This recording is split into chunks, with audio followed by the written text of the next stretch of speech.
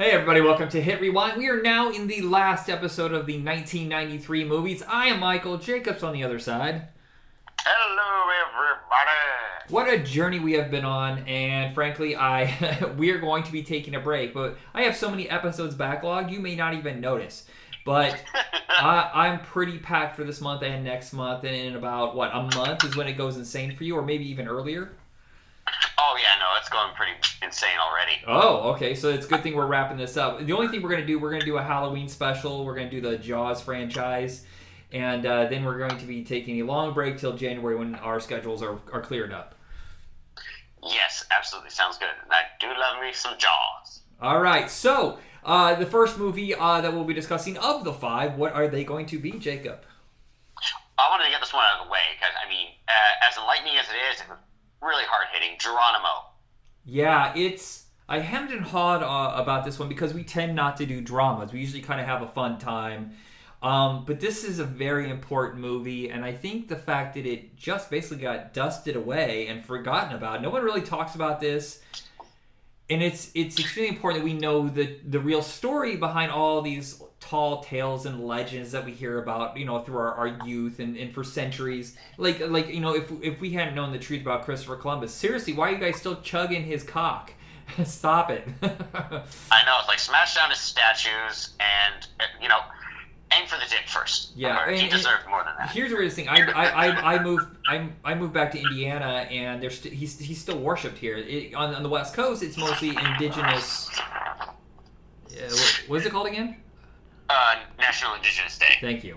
Indigenous Peoples Day. Right, and so, but here it's still Columbus Day, and they don't give a fuck, and it's insane because half these people love to be cool and say, "I'm 1/300th Cherokee." That's right, I'm badass. They're like, "Oh, but do you care about their rights or the history of how we rule?" No, fucking Columbus was a great Italian.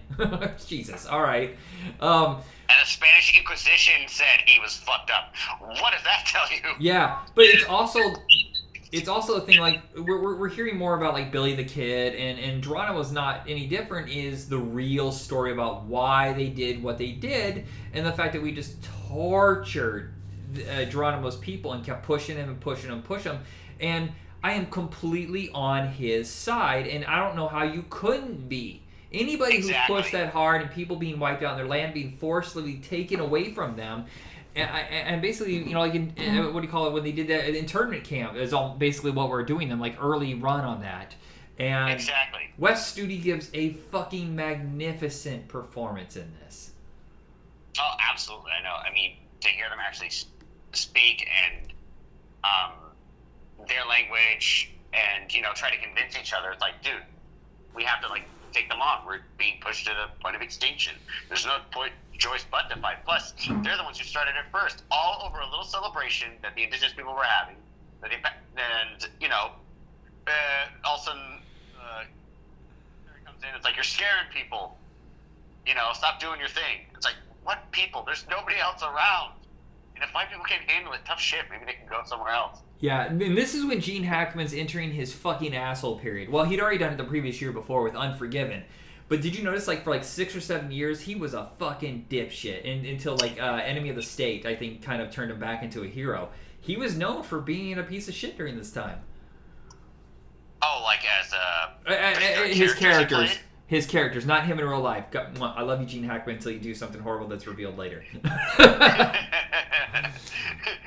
He's retired from acting, though. He retired, I think. What was that one he did with Ray Romano? Welcome to Mooseport. Okay, yeah, he retired after that one. But anyway, Gene Hackman was trying to be the centerpiece, trying to keep the peace. He had to do something regarding, some of the killings, but at the same time, they should have been justified.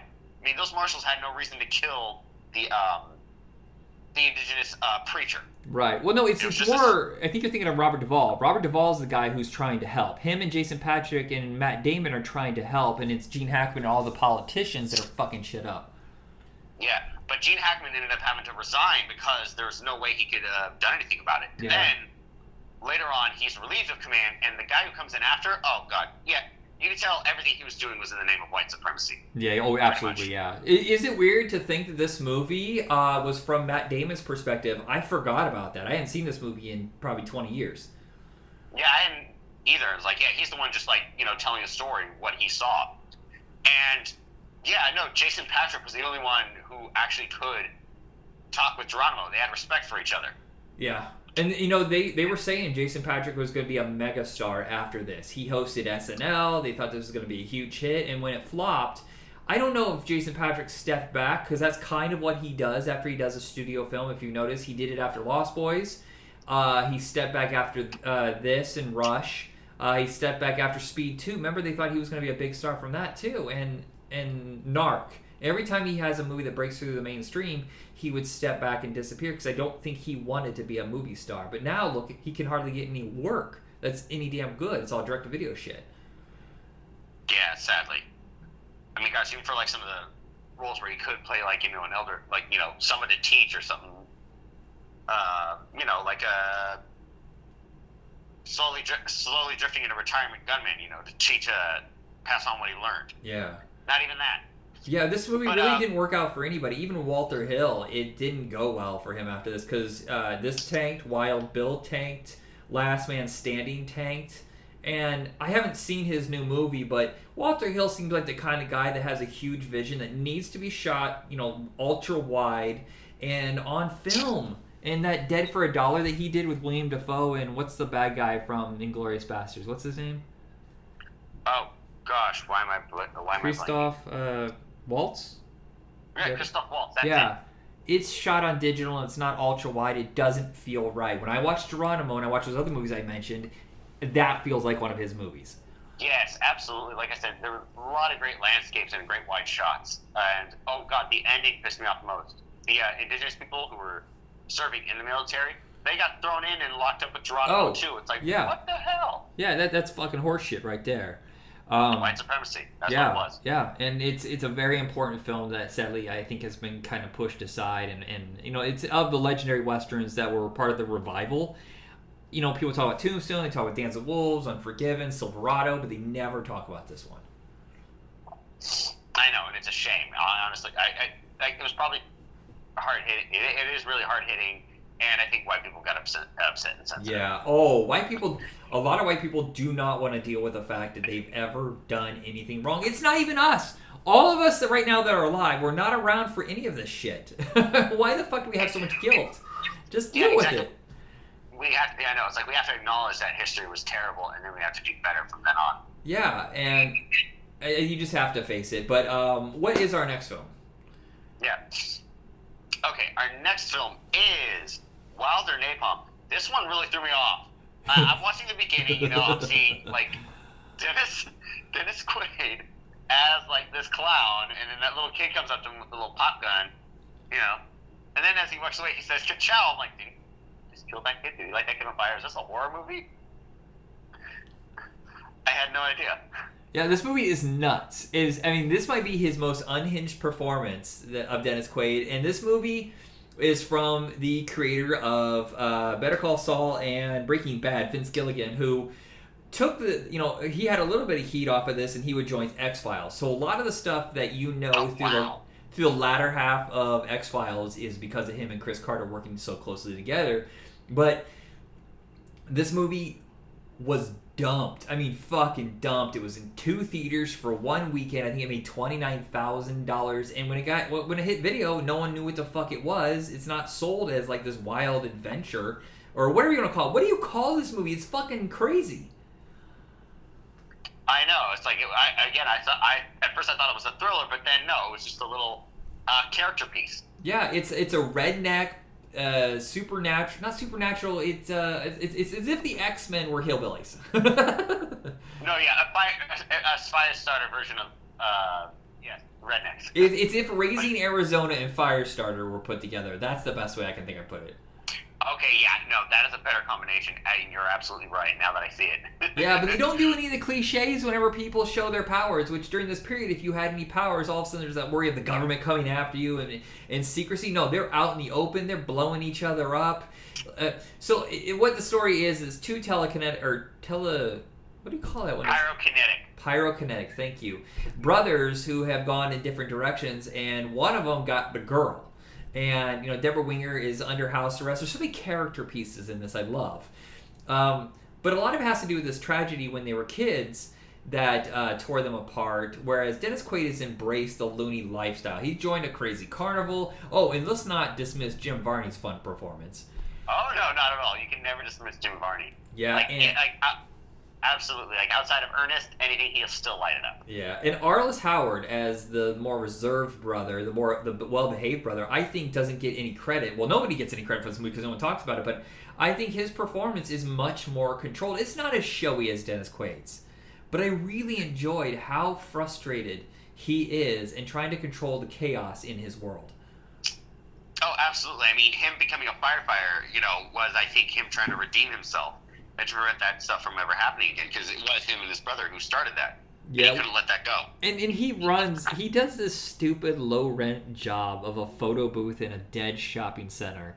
And he's so lonely, and then of all the places to put the traveling carnival, right in the middle of the fucking parking lot where he works. And no one who owned the place said, maybe we should just move this to the edge of the parking lot or anything. They're completely wrapped around him.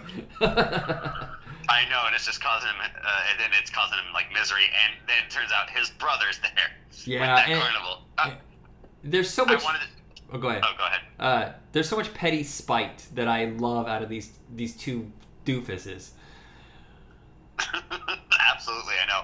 Just like when they have the fire brigade, coming over for, like, lunch, on some downtime at Howard's place.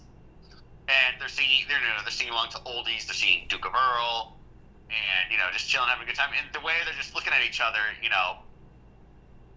that little stare off as everybody's singing in the background.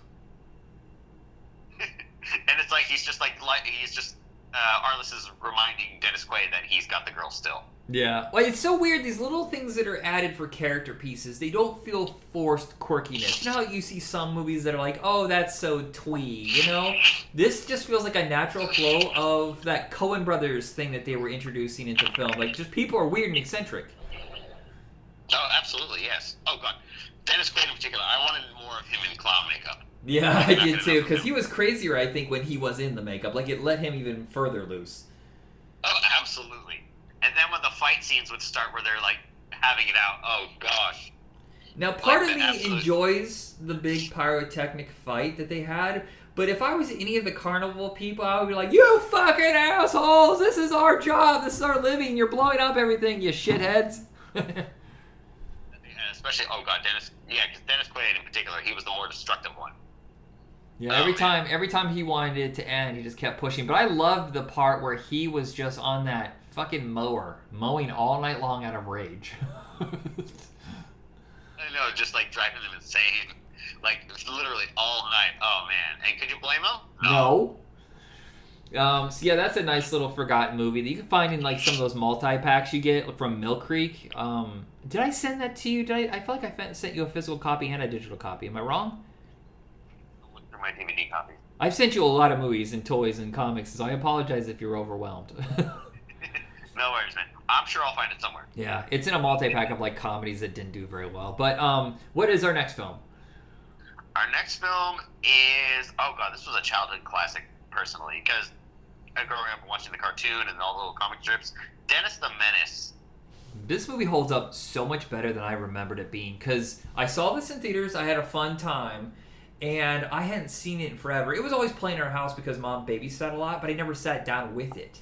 And I thought I was going to see like a lot of that age. After Home Alone, a lot of that stuff didn't age very well. Well, it's terrible acting, terrible plot, and it's all setups for gags.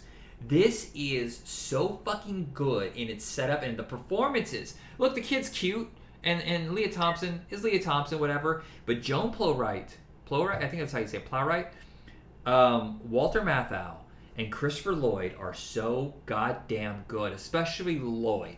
Just getting lost in this loony character. He was kind of known for eccentric characters during this time period. He was always gold. Oh, God, yes. No. Yeah, Christopher Lloyd, again, growing up with Back to the Future and Who Framed Roger Rabbit.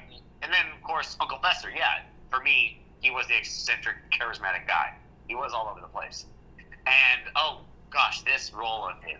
Has he ever been grosser? This is one of the grossest things I've ever seen in a studio movie. Just a festering boil of a human being. Exactly. Oh, no, but when Dennis unwillingly outsmarts him and like has him tied up, and he's feeding him all the beef. Oh god, the prosthetic belly moving around.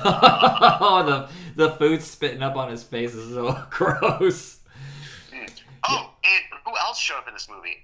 Natasha Lyonne. She was the babysitter. Oh yeah, and the brother from Home Alone is the boyfriend of the babysitter who has a fun gag where he puts a tack on the doorbell.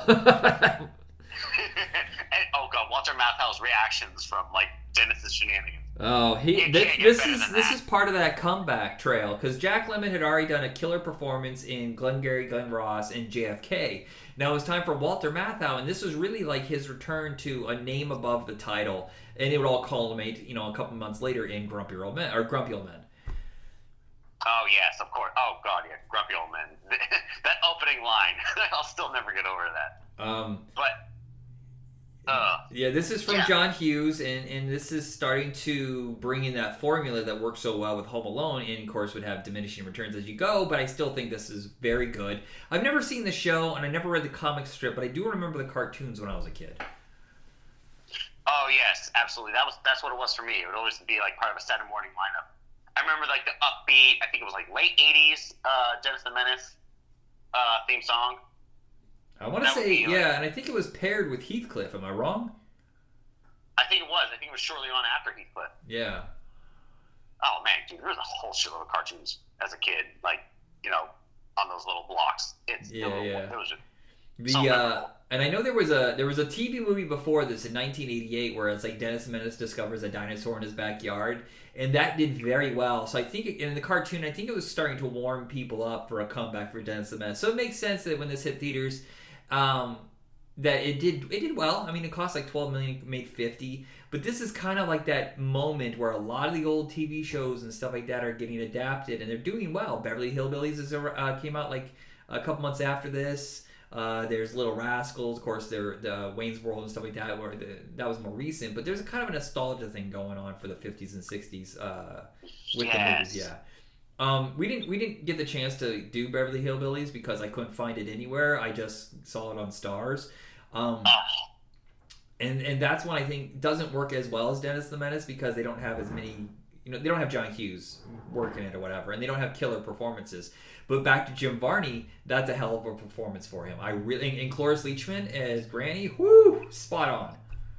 Oh, absolutely. Oh, no. And of course, for me, oh, God, Diedrich Bader. Yeah. Just loved him as Jethro. But I don't think that the movie's jokes land because Penelope Spheris, I think, has almost too much reverence for Beverly Hillbillies, so the jokes don't hit as well. She only really had one movie that worked well, and that was Wayne's World. Oh, God, yes, I know. That was perfection. Yeah. I'm not going to lie. So we didn't get the chance to watch Beverly Hillbillies, but if you can find it, it's so hard to get physical copies, but it is on Stars right now, and I got Stars. I'm not getting paid by them, I swear. I got 6 months for $10. That seems like a pretty fucking good deal. Oh, absolutely, yeah. No, they'll have some product quality television show. Yeah, I'll give you the password later. I'll give you the password. There's a whole bunch of westerns on there, and Jacob and I love westerns. What's the next film? Okay, the next film. Oh gosh, this one did take me by surprise, Dave. I think there was the one you mentioned. The one that we mentioned before with Eddie Murphy. Oh, yeah, Distinguished Gentleman, yeah. Yeah, that one. Almost kind of follows the same path, but actually had more centered and more impactful due to the fact that Kevin Kline was playing two different people. He was playing the actual president of the United States, and then he was playing this temp agency manager. Yeah, and who had a lot of heart. There is a con. There is a con in the middle that requires the plot to move forward, but this one is taking a con man and making him, or a Distinguished Gentleman was taking a con man and taking him straight. This is a guy who really is just riding the line of honest and straight and narrow, and everybody around him seems to want to be con artists and thieves. Yes, especially Frank Langelo's character. Oh, yes. He was basically trying to manipulate his way into becoming president. Yeah, what a conniving little fuck. And then there's Kevin Dunn, who kind of goes along with it, but then realizes he's going too far, and he's like, kind of leveling it out. But I think a lot of it is, as great as Sigourney Weaver is in this, I really think this is Kevin Kline's showcase. And Ivan Reitman does such a fun, earnest, this feels like an old-fashioned movie, like something that Jimmy Stewart would show up in. Oh, God, yes, absolutely. It did have that kind of soul. And seeing him like actually progress and like help out the people, like redistributing a particular budget to fund the orphanage to help out the children, and him actually falling in love with Sigourney Weaver subtly, not too strong though, but subtly. And then all ended, with the actual president, having a stroke from having sex with one of his aides. No surprise there. But how this all unfolded and worked itself out, I felt, again, it just went along naturally. Yeah, and I love the fact that he was a guy running for office and, in his small little town, and he kind of wasn't in that whole, massive corporate ring influence over politicians. It wasn't even of interest to him. So whenever he's hearing all that stuff that Frank Langella wants, he's like, oh, fuck that. No. I mean, he doesn't say that because it's a PG movie, but I think it's funny that it's so earnest and yet not cheesy. And we're going to have I'm all for Forrest Gump. We're going to discuss this in the next year. Whereas a lot of people say it's overly earnest, cheesy shit, and I'm still for it. I love Forrest Gump. I'm a sucker. Yeah. Of course, yes, and it's also a Robert Zemeckis film. Yeah. And he and Tom Hanks again work wonderfully together. It's a great combination. Yeah. What is our next film? Yeah, our next film, The Fugitive, with Harrison Ford. Oh man. One little detail I did find out about Harrison Ford is like he did have a beard at the time. And of course, I don't think studios were really happy with that because leading men aren't supposed to have beards. Right. Unless you're like in a Western or something, or you've been in a coma and they remove it immediately. Right. But, I mean, halfway through the movie, or a good chunk of the movie, he did remove it plot-wise. It made sense because he's on the run, he's framed for his wife's murder, he did not commit. And what did Chicago PD do? They didn't take his word for it. They didn't investigate it. They just wanted to shut this case down. And the way it unfolds, taking on the pharmaceutical company, calling, big call-outs. All the intent, oh gosh, that opening train sequence, damn. Holy fuck, that's the one that it became so legendary for, and we saw this on the big screen and watching that, and it still holds up today. I have a pretty big TV, I think it's a 50-inch, and I have it in HD, and I can barely tell that's a special effect. I don't know how they did it, because it doesn't look like rear screen projection, and it doesn't look like miniatures. It's just a masterpiece of special effects and editing. Oh, God, yes, absolutely. I couldn't even tell that either. But man, again, you can't help but feel for Harrison Ford, and you want him to get down to things. And then Tommy Lee Jones as this U.S. Marshal trying to track him down. Man, again, he was just a total dick. Even when Harrison Ford, over the little aqueduct pipe, straight up just told him, he didn't kill his wife. Hey, Tommy Lee Jones, what does he say? I don't care. But I know, it's like, dude, listen to the guy. Yeah, he's so good in this. He's on fire during this whole performance. But what I just found this out this morning is that Harrison Ford watched Under Siege, and he said he agreed to the director Andrew Davis, and he agreed to Tommy Lee Jones, who had given a hell of a performance. I think now, looking back on it, I know it's sacrilege. I think Under Siege is a shit movie. I think it's overly inflated Die Hard ripoff, whereas Passenger 57, which came out around the same time, is a much better movie than Under Siege for half the money. But it is noteworthy. Andrew Davis is a hell of a director. Directed the greatest dad movie ever made, not The Fugitive, but The Package with Gene Hackman and Tommy Lee Jones. I don't know if you've ever seen it. It is seriously the greatest dad movie.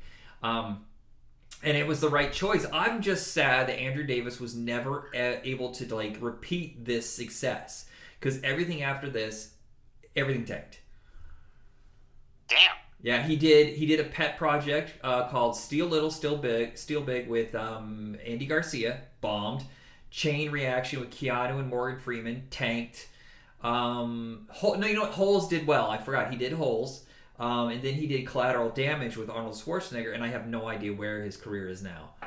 I know, it's a damn shame too. Like, this guy did have a good he did have a good eye for not only the dramatic character pieces, but like when it came to developing, particular action and, of course, practical, grounded action, not super crazy over the top. Yeah, and a lot of it is just the chase, and there's not really any huge set pieces besides the major jump and the train sequence or whatever. Everything else is really just like run and gun, just get going. And I like his team. And that's why I really like the sequel, U.S. Marshals, which some people didn't even know existed. I'm still surprised why they didn't just call it, Fugitive 2 U.S. Marshals, or just another Fugitive, or just Fugitive 2. Why call it U.S. Marshals? It is the same exact setup. He's after someone who's, innocent of a crime, Wesley Snipes, and it just didn't do any very good in comparison to the Fugitive. And it's always a strange choice. Right. I mean, at least should have had some kind of connection. Now, have you seen U.S. Marshals? I haven't seen U.S. Marshals in a while. Yeah, and plus taking 5 years after Fugitive was a bit of a long gap. Some people move on. And now we have legacy sequels and people don't care. But back then you had like a 2-3 year window for sequels to be successful.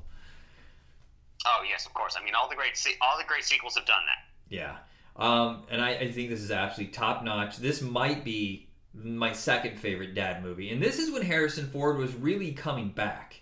Because people forget that there was a lull. If it wasn't an Indiana Jones movie, it was not successful because Mosquito Coast tanked, Frantic tanked, Presumed Innocent regarding Henry. And then he took the Tom Clancy Jack Ryan franchise and made it his own in 92 with Patriot Games. And The Fugitive, it was like a big comeback. Like, Patriot Games did well. It made like $80 million. But Fugitive, I think, made $300. And then after that, for a decade, it just felt like he was the biggest thing in the world. Oh, God, yes. I mean, how could he not have been? Yeah, even with the flops that he had during this time period, people were still like, holy shit, Harrison Ford is like the GOAT. Oh, no, he's definitely great go-to. And, of course, it is going to be a little bit of a tearjerker when we see him in the last Indiana Jones movie. Yeah. Did you know that Harrison Ford is the only person in history to have a $100 million movie, total box office wise, in over 5 decades? Holy shit, no. Unless Indiana Jones tanks horribly, which I seriously doubt it'll make less than $100 million. So it's Star Wars in 77, Raiders Lost Ark and Temple of Doom, of course, in the 80s. And Last Crusade. Then in the 90s, he had a lot of over $100 million. Then it kind of stumbled a little bit. He had, I think, What Lies Beneath made just over 100, like 101. Then he had... that was Air Force One. That was in 97, so that doesn't count. Okay. And then he did the fourth Indiana Jones, which everybody hates, but it did make over $100 million. And then Force Awakens qualified him for the last decade, so he's just got to get one in this decade to qualify for, wait, that is 70s, 80s, 90s, 2000. No, that's 6 decades. Oh, damn. Yeah, I don't see the 7th decade coming, because he's going to be like 95. And the rules were, you have to be one of the leads. The reason why the movie was made is because you're one of the leads. It can't be like an Harrison Ford or like that, because I get the feeling after this next Indiana Jones, he's going to either retire or he's just going to do small performances. Right. No, because this is the last time he's going to play Indiana Jones. Yeah, I don't want him going out like Henry Fonda, where he's doing, just give me $1 million. Like the way Bruce Willis was. Now that we know actually what's wrong with Bruce Willis, where they take a big paycheck, whatever, for just 1 or 2 days worth of filming. Right. Yes, of course. Yeah. No, he definitely needs to have some kind of like a supporting role, for sure. Yeah. What? Are we done with the movies? Is that all 5? Yeah, that's all 5. Holy shit, we are done with 1993. And like I said, you may not notice the gap because I'm really loaded up with episodes. So January hits, once we're done with our crazy Christmas rush, we'll be back with 1994. I know I really wanted to finish 94 for this year, but it's just not going to happen. Between Jacob, I, and John, we all work jobs where it's just slammed around this time of year. So I'm just being realistic. Of course, yes, and we all need a little break. Once we get it, whether it's just like sitting down, having a nice slice of pizza, just staying at home, watching a movie, just being lazy. Yeah, and to be fair, you and I we're almost to year 9, and I'm kind of burnt out.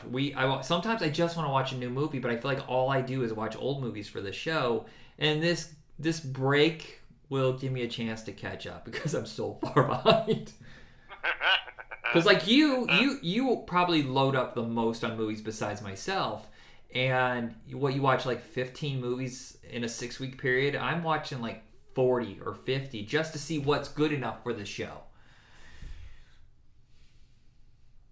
Yeah, no, I'm good at that. I mean, I know I love movies, but I mean, if it's going to be a big old homework assignment like that, it's like pump the brakes. It's It's like we're watching the MCU all over again. Yeah, I keep thinking about it like that. I want to go back. So that's why we're kind of pausing, and I want to go revisit movies from the 60s and 70s. I mean, that's just me right now. Speaking of MCU, if you get the chance, watch Werewolf by Night. I am so far behind. I have not watched anything since Loki. Oh, wow. Yep. You still got plenty of time. I never even finished. I've only seen one season of The Mandalorian. I haven't gone beyond that. So yeah, I'm very, very far behind and it does feel like work. And I appreciate everybody sticking with us over the years, and I love the audience, but please understand I need to slow down a little bit. And it's going to happen anyway, because you and I kind of talked, we were going to do this on a regular basis for 10 years. And, come February of 2024, that's the 10 years. And I'm not going to quit the show, but it's going to slow down significantly. So, besides, I don't think people are really ready for 2000s nostalgia just yet. So, yeah, no. We still got some time before that. All right, so Facebook, Twitter, all your podcast hosts under Hit Rewind, and that is it. Jacob, send us out. All right. Namaste and good luck, everybody. Have a good day. And be excellent to each other.